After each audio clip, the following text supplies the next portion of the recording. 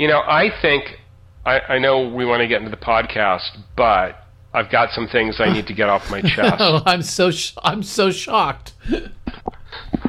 And one of them is the topic of, what kind of podcast is this? What category are we in? What is our mission?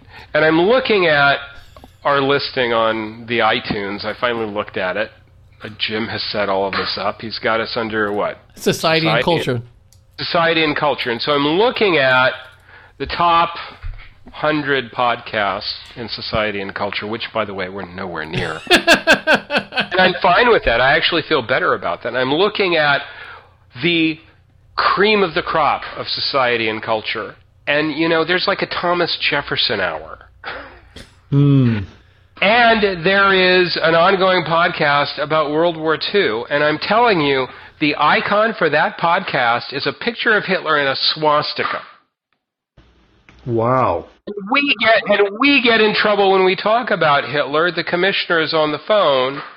And yet this is what it takes to make it in the world. The reason I put us in society and culture is there is no popular culture. And that's the closest thing to what we talk about in general, because everything else was like, if you went deeper into it, it went from society and culture directly to either television or movies or music, all of which we talk about. I'm not criticizing the placement. I'm just saying maybe we want to change our focus a little more to get with the times. So we can talk about. We seem to talk about religion a lot. We might as well change our topic to mostly about religion and metaphysics and Catholicism and Christianity and Mormonism. Why not? Scientology. I'm willing to do a podcast on religion. How about you? Atheism. I don't want to do a podcast on any individual thing. Jesus freak. I'm just saying that's how that's how an audience of More Than Mel chooses a podcast to listen to on an ongoing basis. It's something that they can kind of think, okay, for the 3 hours I'm going to listen to this week's episode, it's going to be about this. Because that's the other thing, is our podcasts are getting longer and longer and longer, and we don't have a focus. But if we limit it to 2.5 hours a week about religion, I think we'd be in good shape. Well, the reason our podcasts don't have a focus, because I'm in charge of them. I'm happy with that setting. Jim Conley, in charge of the podcast, I'm fine with that. I'm just giving you my honest feedback. Sure, no, it makes sense, except for the part about focusing on religion. I just threw that out there as an idea. All of a sudden, it's religious persecution. Okay. Now we know where you stand, Jim. Yes, you and your religious persecution. Because I don't want to have a podcast specifically and only about religion, therefore I'm religiously persecuting you. Is that what you're saying, Kirk? Well, I think if you went back and did a critical analysis of the content we've talked about through the first 24 episodes, and by the way, this season only is 26 episodes, so we're nearing the end of the first season, and we're going to have our break, which, these days runs 1.5 years. We've got some time where we need to start thinking about what season 2 is going to be like. If we get picked up. Well, that's the other thing, if we get picked up. I'm getting calls. From I got a call this week. I don't know if you can hear this. Hello, Kirk. This is Helga from Commissioner Gordon Loper's office. Gordy asked me to call you about the program. He wants to talk with you about the situation with James, the host. Please call back at your earliest convenience. You have the number. Thank you. Bye. Wait, you have the number for the home office? Yeah. Oh, I don't. You? No, Gordon calls and it's always blocked. It was in my contract where I could call when something came up. Now, who is that from Gordon Loper's office? That's Helga. Helga. She's the commissioner's personal assistant. And you have a contract. So wait a second. Let me see if I get this straight. So, Tim, you're getting paid. Kirk has a contract, and yet I'm the one that's hosting and doing all the editing, and I don't get shit.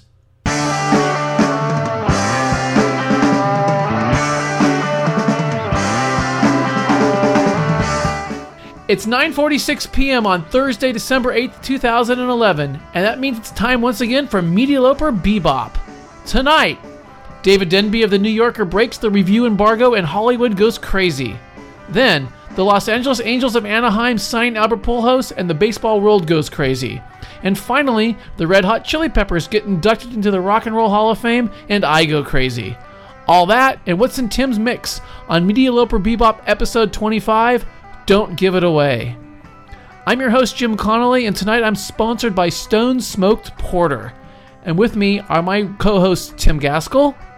Sponsored by a hot toddy, which I'd made tonight for the first time in a long time. I looked up a recipe online, and it was delicious. And Kirk Biglione. My sponsor asked to remain anonymous. Oh, you ran out of beer? It's okay. So, guys, did anything happen to any of you between last week's podcast and this week's podcast? Are you talking about the windstorm? Yes. Oh, yeah. Yes. It was a little breezy out there. Yeah. Did In you see my Pasadena. video? I put video online because I had to document this. Yeah. Was this Yeah. the one where the the trampoline was rolling down the street? No, this was, let's see, this was where my gazebo almost blew over and the roof came and almost hit me in the head and stuff fell off and broke. Well, you know, we were kept up all night by it.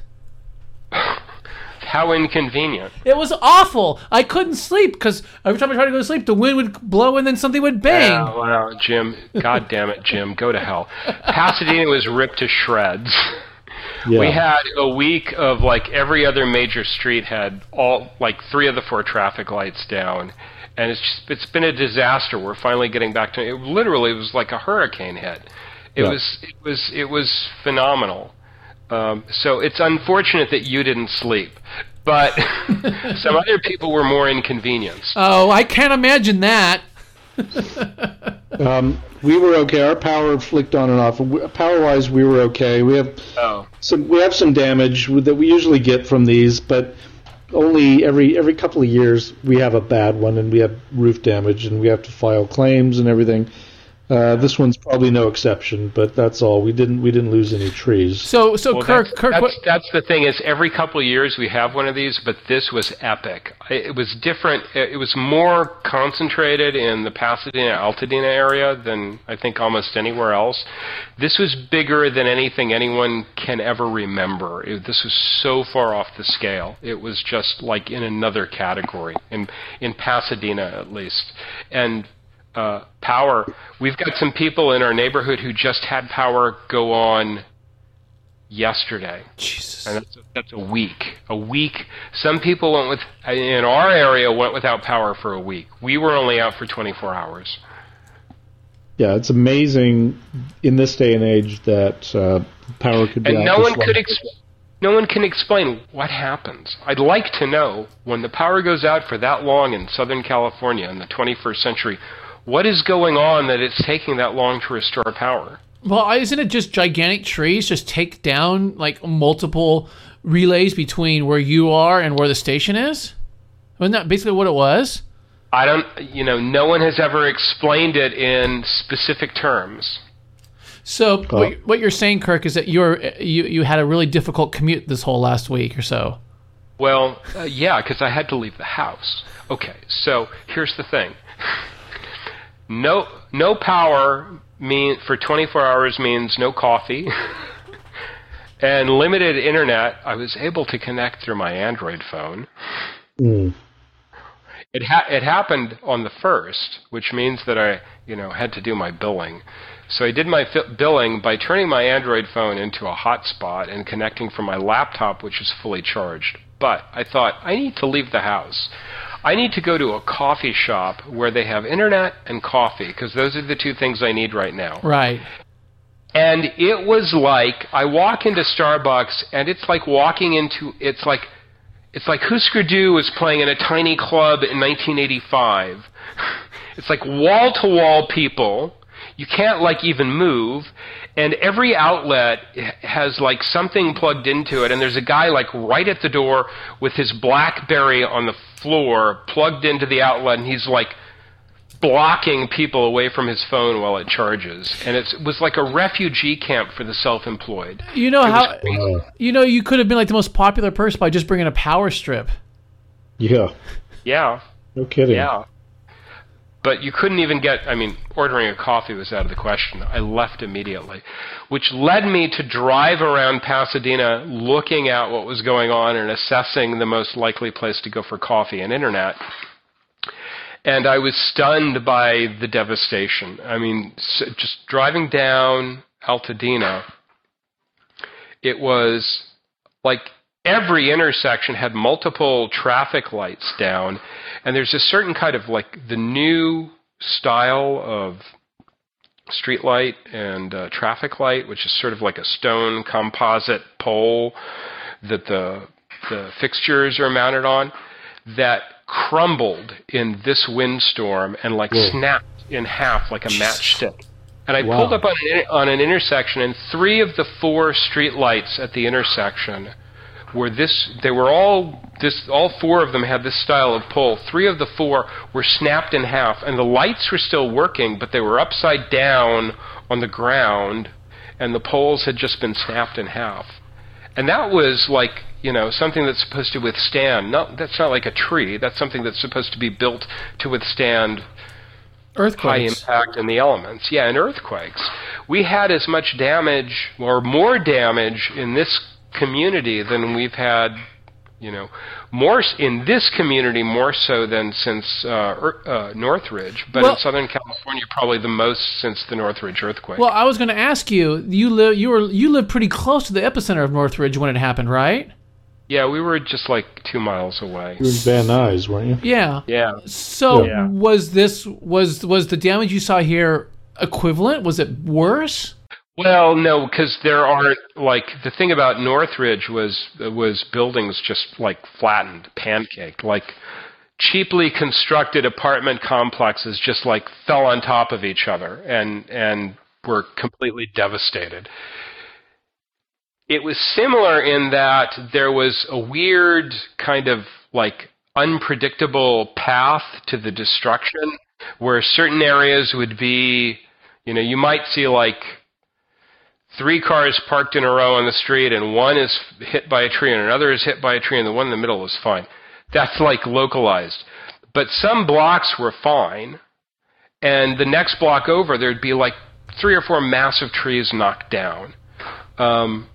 So it was weird in that the damage was inconsistent. It wasn't consistent across, everyone got hit the same way. But the order of magnitude was less in terms of, you don't have an epicenter for a windstorm the way you do in an earthquake. And there were no buildings that were flattened, but certainly there was on Colorado Boulevard. Did you see the Shell station? Yeah, I saw that. Yes. Yep. I was there that morning looking for coffee, and I thought, I'm not going to pull in here.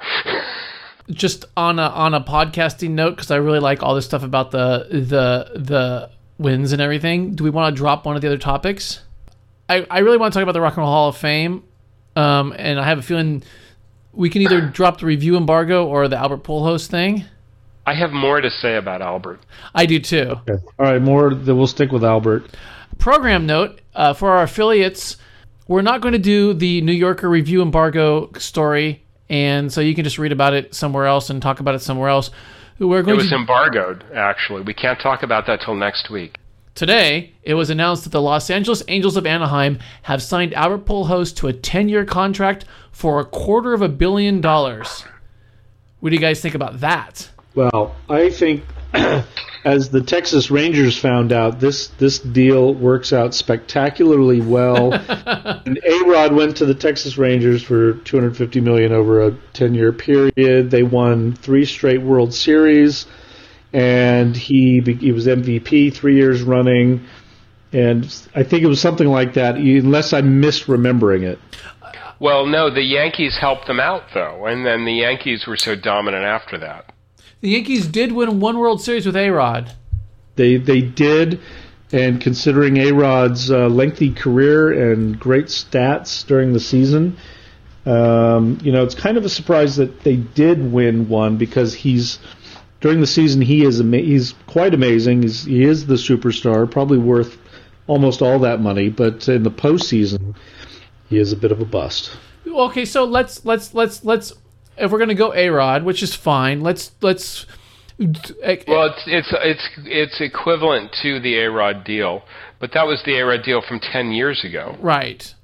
But also, I think there's a huge difference between who Albert Pujols is and who Alex Rodriguez is, don't you think? We thought there was, but now it's starting to look like they're more similar. Oh, so either one of you... What I mean by that is Albert Pujols had a chance to make a statement about loyalty.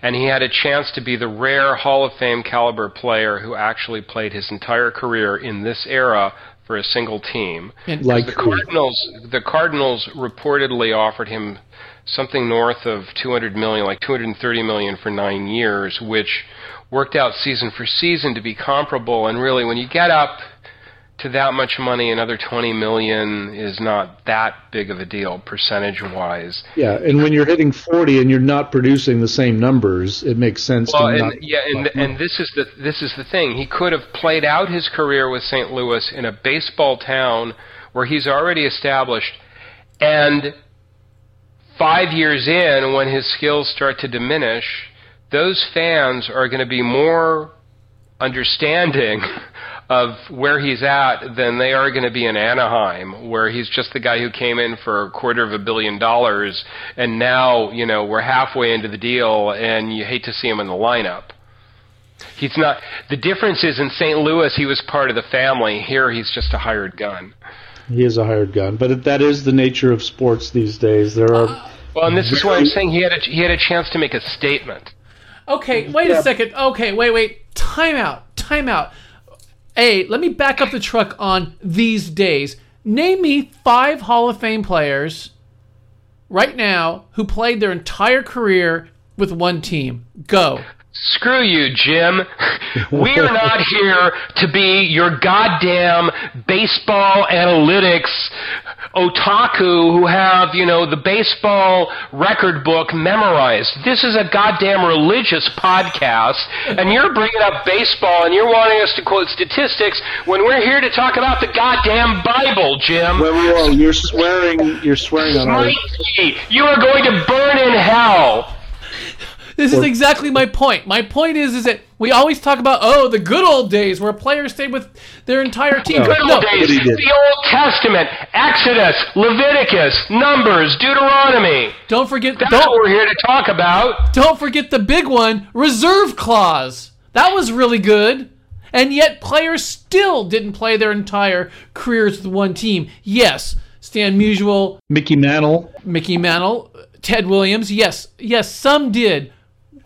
On the other hand, Willie Mays, right? He didn't play the whole Babe Ruth, right? Babe Ruth on the Red Sox. See, so for every one you can name that stayed with us entire, that's really rare. It always has been rare. It always will be rare. So this whole thing about loyalty and staying with your team,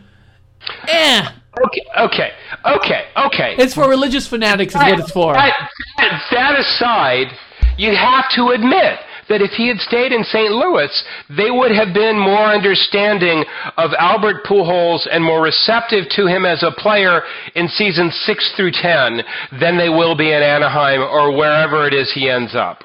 Not if they still gave him $250 million. $250 million and not doing what you've been paid for, it doesn't matter. Barry Zito was loved in the Bay Area, and the Giants gave him, an eighth of $1 billion over 7 years. And that was just crazy. Yes, it was fucking dumbest trade ever. I mean, dumbest deal ever. That's the other thing about this deal is that, it's priced for the superstars of the steroid era. The only way Albert Pujols plays anywhere near this caliber of production for the next 10 years is if he's on steroids. Well, which I agree. I'm still waiting for the penny to drop on the Albert Pujols steroid scandal. It hasn't happened yet. Whether he is or not, we hope he isn't. I hope he isn't. I hope he isn't. I hope he isn't. But it just seems his numbers and his physique kind of talk. They speak steroids to me. Well, there are big guys who aren't on steroids. Yeah, right. Yeah. And by the way, if we want to go down that rabbit hole, I don't give a flying fuck about steroids because it doesn't mean you hit the ball. It doesn't make you hit the fastball. No, I know. It just makes you, when you do connect, hit farther. But, Kirk, I have one question for you. Would you rather play and live in St. Louis or Los Angeles? I've never been to St. Louis. Exactly. Nobody has. And let's put this into perspective. He's playing in Anaheim. No. There was an Onion article last week that said Obama administration creates 3 million jobs. Unfortunately, they're all in St. Louis. Kirk, the thing is, Barry Bonds, when he was playing for the Giants, he lived in Beverly Hills. Oh, now you're all pro LA. I get it. I got it. No, I'm just making the point. Okay. It's a bit harder to be playing in St. Louis and live in Beverly Hills. And it's also really well and good to go, oh, well, he's left St. Louis. He's getting $250 million. That's, you know what? It's like Krusty the Clown. They were going to pay him $230 million to stay there. That's not enough. Yeah. You need that extra $20 million. Yeah, because, right. You got to figure the taxman's going to take half of that. So he's got kids to feed, It's like that's going to be tough. Tim, do you feel like Kirk is reacting to this as an Oakland Athletics fan? Why wouldn't I?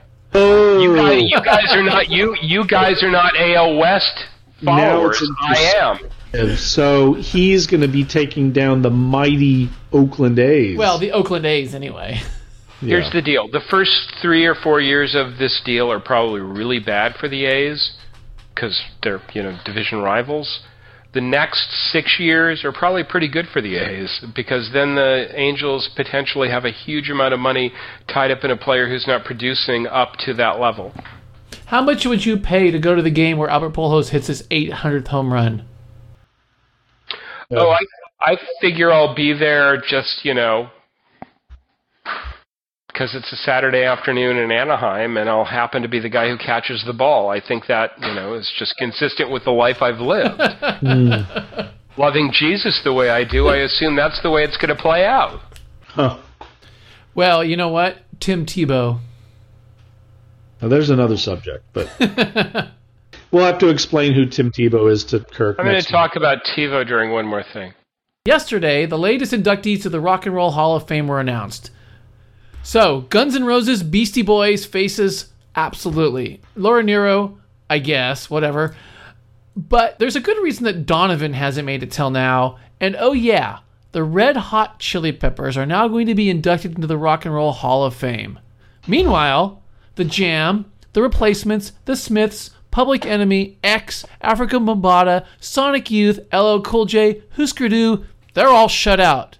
Rush, Kiss, Deep Purple, but even if all of the Residents, but even if all of those people were in, the Red Hot Chili Peppers, who in 30 years have written 2 great songs, Knock Me Down, Give It Away. So what the fuck? I don't know how Kirk feels, Jim. I'm kind of not in the same corner, only because you're wrong.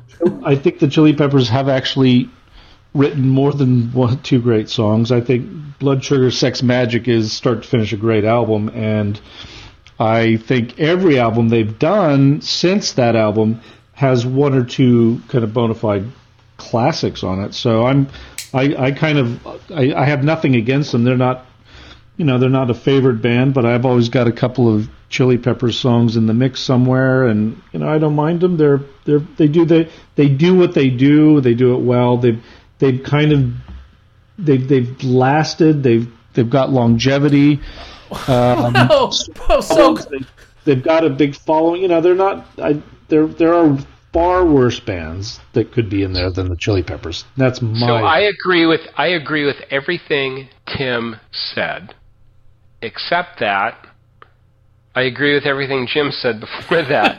It's just the problem is when you get into like something like the Rock and Roll Hall of Fame. So in the beginning, with the rules, it's easy to look like it's going to be this pristine thing where they make all the right choices because we're starting from scratch and there's all this great music. And over time, it becomes more and more disconnected from the music that was really monumental versus the music that was just, pleasant and popular, which is a different category than the Hall of Fame. Well, so this goes back to the discussion we had about Journey, about over time, things that were popular end up becoming critically acclaimed. Yeah. But, my only thing with the Rock and Roll Hall of Fame is to be called the Rock and Roll Hall of Fame and not have people like Iggy Pop and the Stooges and the MC5 and... I think Iggy's in there. I think the Stooges have made it. Oh, I thought they hadn't. But anyway, that kind of thing. New York Dolls haven't made it. What about X? Is X in the... No, God, no. Yeah. See, to me, that is what makes it. Now, people like Laura Nyro, who I have a lot of respect for as a songwriter, she should be in like the Songwriters Hall of Fame or something, and but... Well, this is the other part of it, though, is that seriously, we're living in a post-rock era, I guess, in a weird way. And so I don't mind that the Rock and Roll Hall of Fame really means popular music of the last 50 years Hall of Fame. And I don't care that Miles Davis is in it or Willie Nelson's in it or Johnny Cash is in it, because those people have contributed so much to popular music in the last 50 years. Yeah.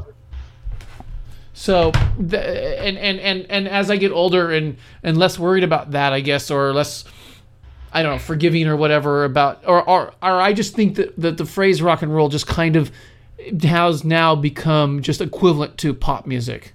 Well, exactly. That's the thing. It's kind of a terminology thing. It's not really, it's kind of like a music Hall of Fame rather than the Rock and Roll Hall of Fame. Rock and Roll Hall of Fame! I mean, it's not really that anymore. I'm sorry, if Kiss isn't in the Rock and Roll Hall of Fame, I'm just not on board with that. Kiss isn't in the Rock and Roll Hall of Fame? Is that what you're telling me? Yeah. How is that possible? I don't know. I don't even like Kiss, and I think they should be in the Rock and Roll Hall of Fame. Exactly. I think part of the problem is, and I don't want to get into a sensitive subject, and it would be easier to get into these kind of topics if we really were doing the religious podcast I think we should be doing, where we talk about issues like mortality in addition to morality. Jim, you're getting old. Tim's older than I am. And we're all getting old, but Jim, your vision of what rock and roll should be is really based on a worldview that is long gone. Wait, what did I just say? That rock and roll has now evolved into a more all popular music? Didn't I just say that? Well, yes, but you missed the old days. Yeah, but still, what you feel should be in there is defined by your generation. Your generation. My ethos. Your ethos. There you go. Okay, so go on, Kirk. I continue your long form insult.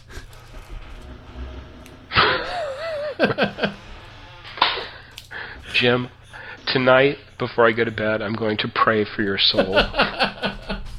You know what? I don't mind that. It's like, you know what it's like? It's like a gay guy being attracted to me. Fine, I don't care. Pray for my soul. Be attracted to me. It's fine. Those are two entirely different things. I think they're the same thing. What if Jerry Sandusky was attracted to you? Well, don't you understand? Gays can serve in the military, but children cannot pray in school. Really? That's the extreme. And you've pulled gay and praying together in a way that's just inappropriate. Rick Perry would not approve. You know who the most religious president was, don't you?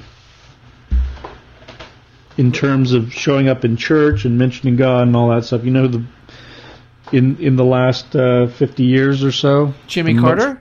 Nope. Nixon. Clinton. Well, you know why? Because he's sinned the most, so he needs the most redemption. Exactly. But he... You know what's amazing? Clinton is not in the Rock and Roll Hall of Fame. Not yet. But give him 25 years. You know why? Because he hasn't released his recording career didn't start till after he came out of office. And you know that he released that sucky live album. Yeah.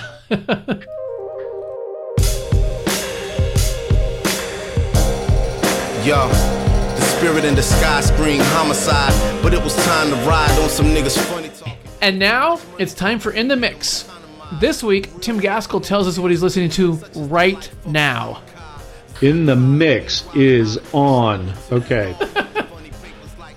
First up is The Roots, the new album Undone. This is like, I don't know, their 12th album or something. And I have never been into them in a big way, and I've got a couple other albums, and they're good and everything. But the new album is pretty spectacular.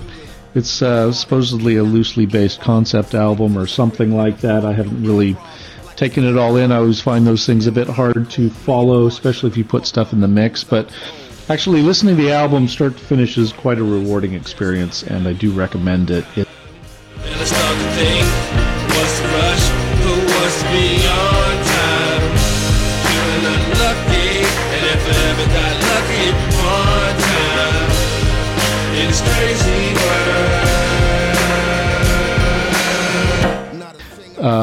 I have these debates with my son all the time about rap music and kind of the problems with it and the problems that I have with it from a musical point of view. Which you just not caught into that newfangled rap? Well, no, I like some of it, but I keep telling you, a lot of the stuff he plays me has those kind of fake drums, and it's just like guys write the words and then they have some producer bring in beats and they put them together in the studio, but there's no real kind of groove. There's no kind of musicality to it. But what the Roots do is they marry this stuff together. They have it's rap, it's got hooks, it's got a groove, it's got real drummers, it's got it's just a great listening experience, which I find at rap I'm good with one or two songs, but never a whole album. Whereas this, I could listen to the whole thing in one sitting.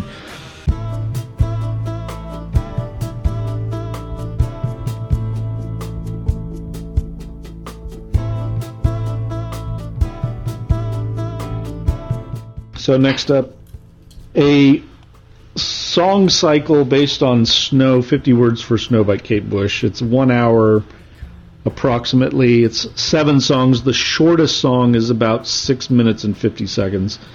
And it kind of starts off a bit slow, I do admit. And I wasn't a big fan of her last album, but this one is kind of interesting. It kind of builds a bit, and there's these songs it's kind of like a Pink Floyd album or something. It picks up, takes off, and it gets more interesting the more you delve into it and the more you listen to it. It's actually really good. I do like it. It's her best album in quite a few years. She's not that prolific, as you know, but it is Kate Bush, and she's always interesting. She's never released a bad album, but some albums are just better than others. And this one's better than the last one, and maybe better than the one before that. You sound lonely.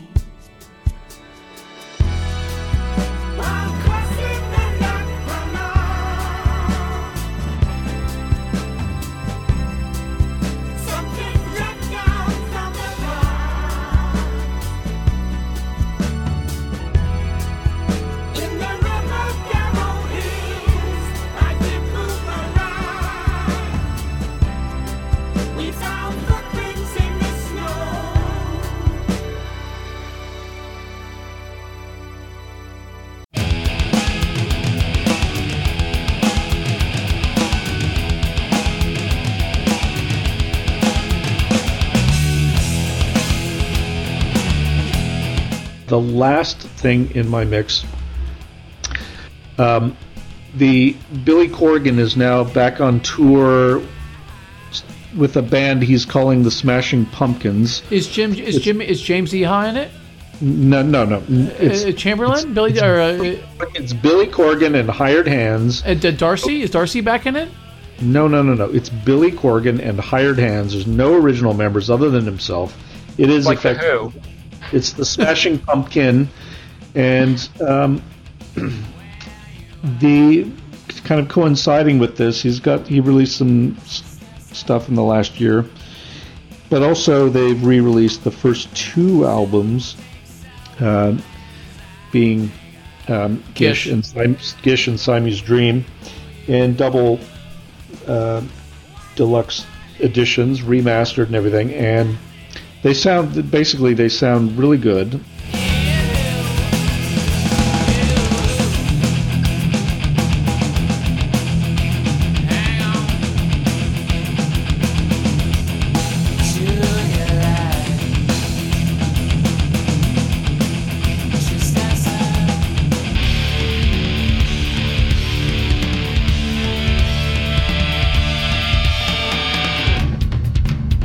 There are some interesting things on the second discs that have some kind of live stuff, BBC stuff, B-sides, etc. Some of it you may have heard before, some of it not. And but the really, really good thing is the remixes are really good, and it, kind of crank it up. And the reason I like it a lot hearing this now is because we're kind of in an age, in this post-Adele age, where everything is kind of nice and soft, and it's just nice to hear something that rocks.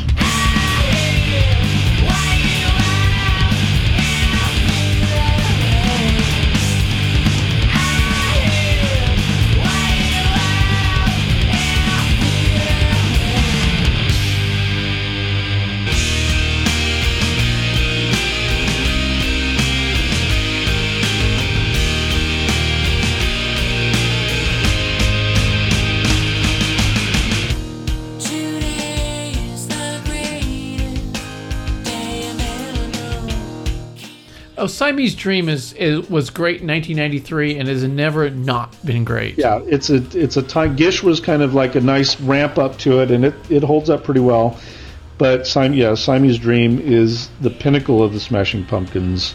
We were listening to that last weekend on Spotify, which is my chosen medium for listening to all of these reissues that are coming out, so I don't have to pay money for them all. Yeah, and it still sounds amazing.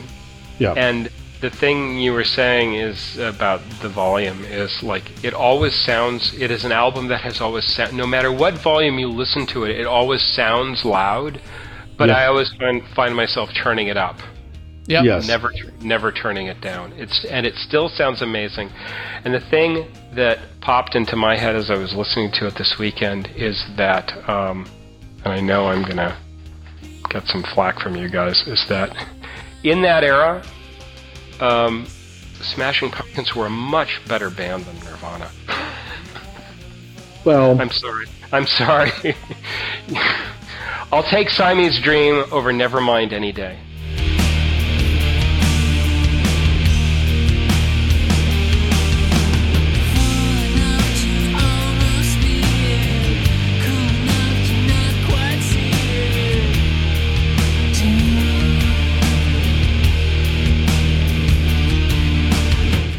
yeah, to me they kind of run parallel to me. They're both part of they're both the best albums of their respective years, are pretty damn close. I can't really so it's pick like, one or I the mean, other. that's apples and oranges to me, Kurt. Though I did see Smashing Pumpkins at Lollapalooza the next year after that.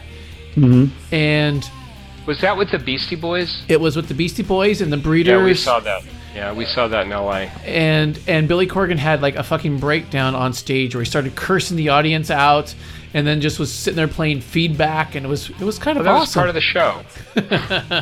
Probably was. Did they start that set with a long car chase from Bullet? Yes.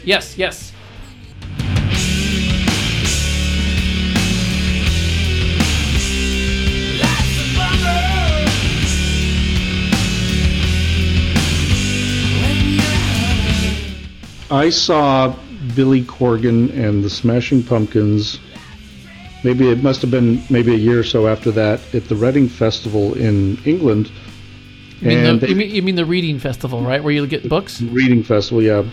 Hole was on the bill, and I think Green Day. I mean, it was an amazing lineup. Oh, Green Day was at Lollapalooza too. Yeah, it was around that time. He was actually in a very kind of he was in one of those moods where he was really trying to poke fun at the Britpop bands at the time, and he was quite crude actually on stage. He came out and he said, "Wow, I was just backstage and that guy from Oasis just gave me a blowjob." And I thought, wow, that's kind of an interesting thing to admit to on stage.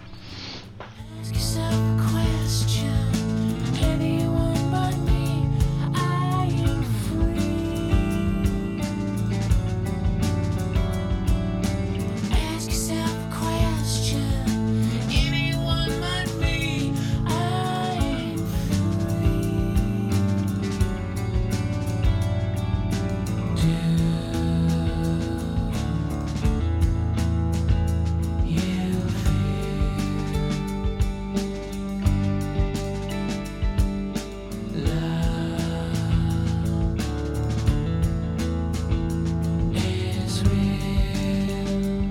Oh, sir.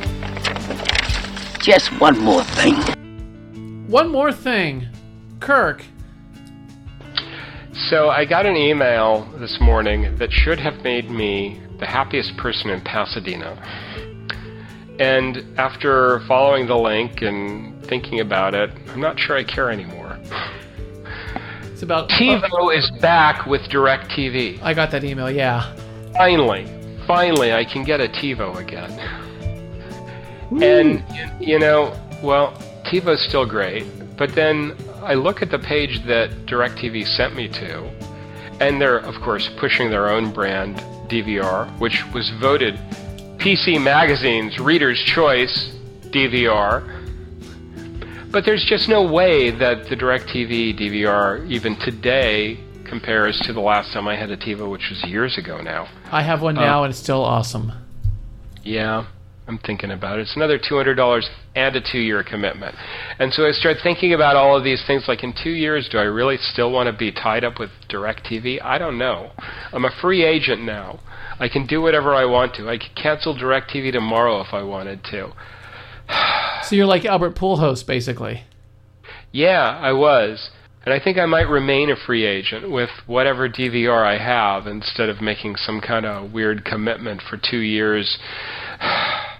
TV, I got Apple TV, for example. The internet.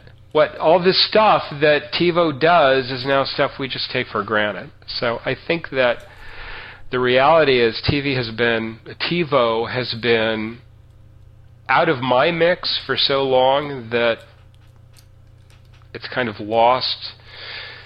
I don't know. I know the UX is still very, very special. I know that it's probably the best DVR around, but I think that the way we watch TV has changed to the point where even the thought of a new TiVo is not enough to get that kind of commitment where everything's going to change. To make a 2-year commitment in this day and age to a cable TV or a satellite TV provider. Makes sense. So Tim TiVo is your one more thing. Well, this is the other thing. Is this some kind of corporate tie-in? I know he's a football player, and is TiVo paying him to take their name? No. It's T-Bo with a B, not T-Vo with a V. Oh, that's different.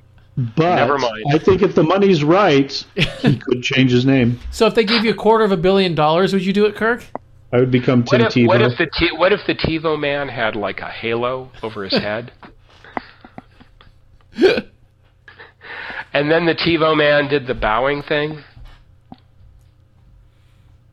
Maybe just on certain screens. Or did the finger pump to God when he scored? When after 6 months? By the way, it still takes like almost a decade to boot up a TiVo when you have to restart it.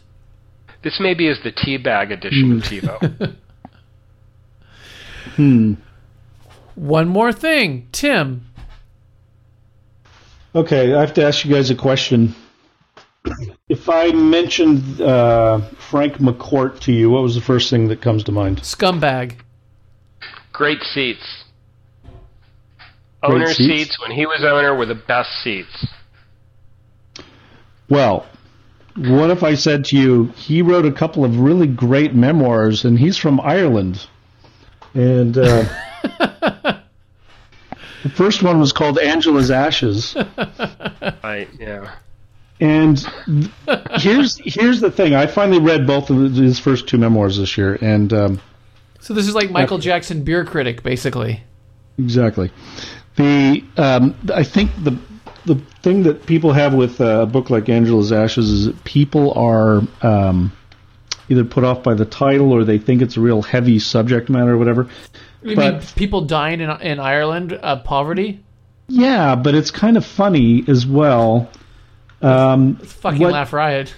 No, there's a sense of humor in his writing that is just amazing. It runs through all of it, and it's not like real sentimental or cloying or depressing or anything. I think people have this impression that maybe Angela's Ashes is like a depressing book or something. And yeah, there are a couple of siblings that die in when they're children or whatever, but that's a part of the story. It's not the story. So, and then his book when he comes back to America, when he's older, when he goes to school and teaches and everything, it's a really it's a great memoir, and it's funny, and it's not that I mean, he had horrible parents basically, but it's kind of a story of overcoming that and his life that he made in America. It's just great writing. It's very, very funny, very humorous, and I think he gets a bad rap. People think it's kind of heavy and dour and stuff, but it's not. And I do recommend it. So, Tim, did he use the money he made from the book? Because it was a big bestseller, right? Yeah. So did he use the money he made from the book to buy the Dodgers? Yeah, and then he turned into a real terrible... He went from being a school teacher, I guess, to the owner of the Dodgers, and then he Didn't he buy some parking lots in between? Parking lots, yeah. So one more thing. Last week, Netflix made a few 100,000 of us very happy by adding the short-lived FX show Terriers to its streaming service.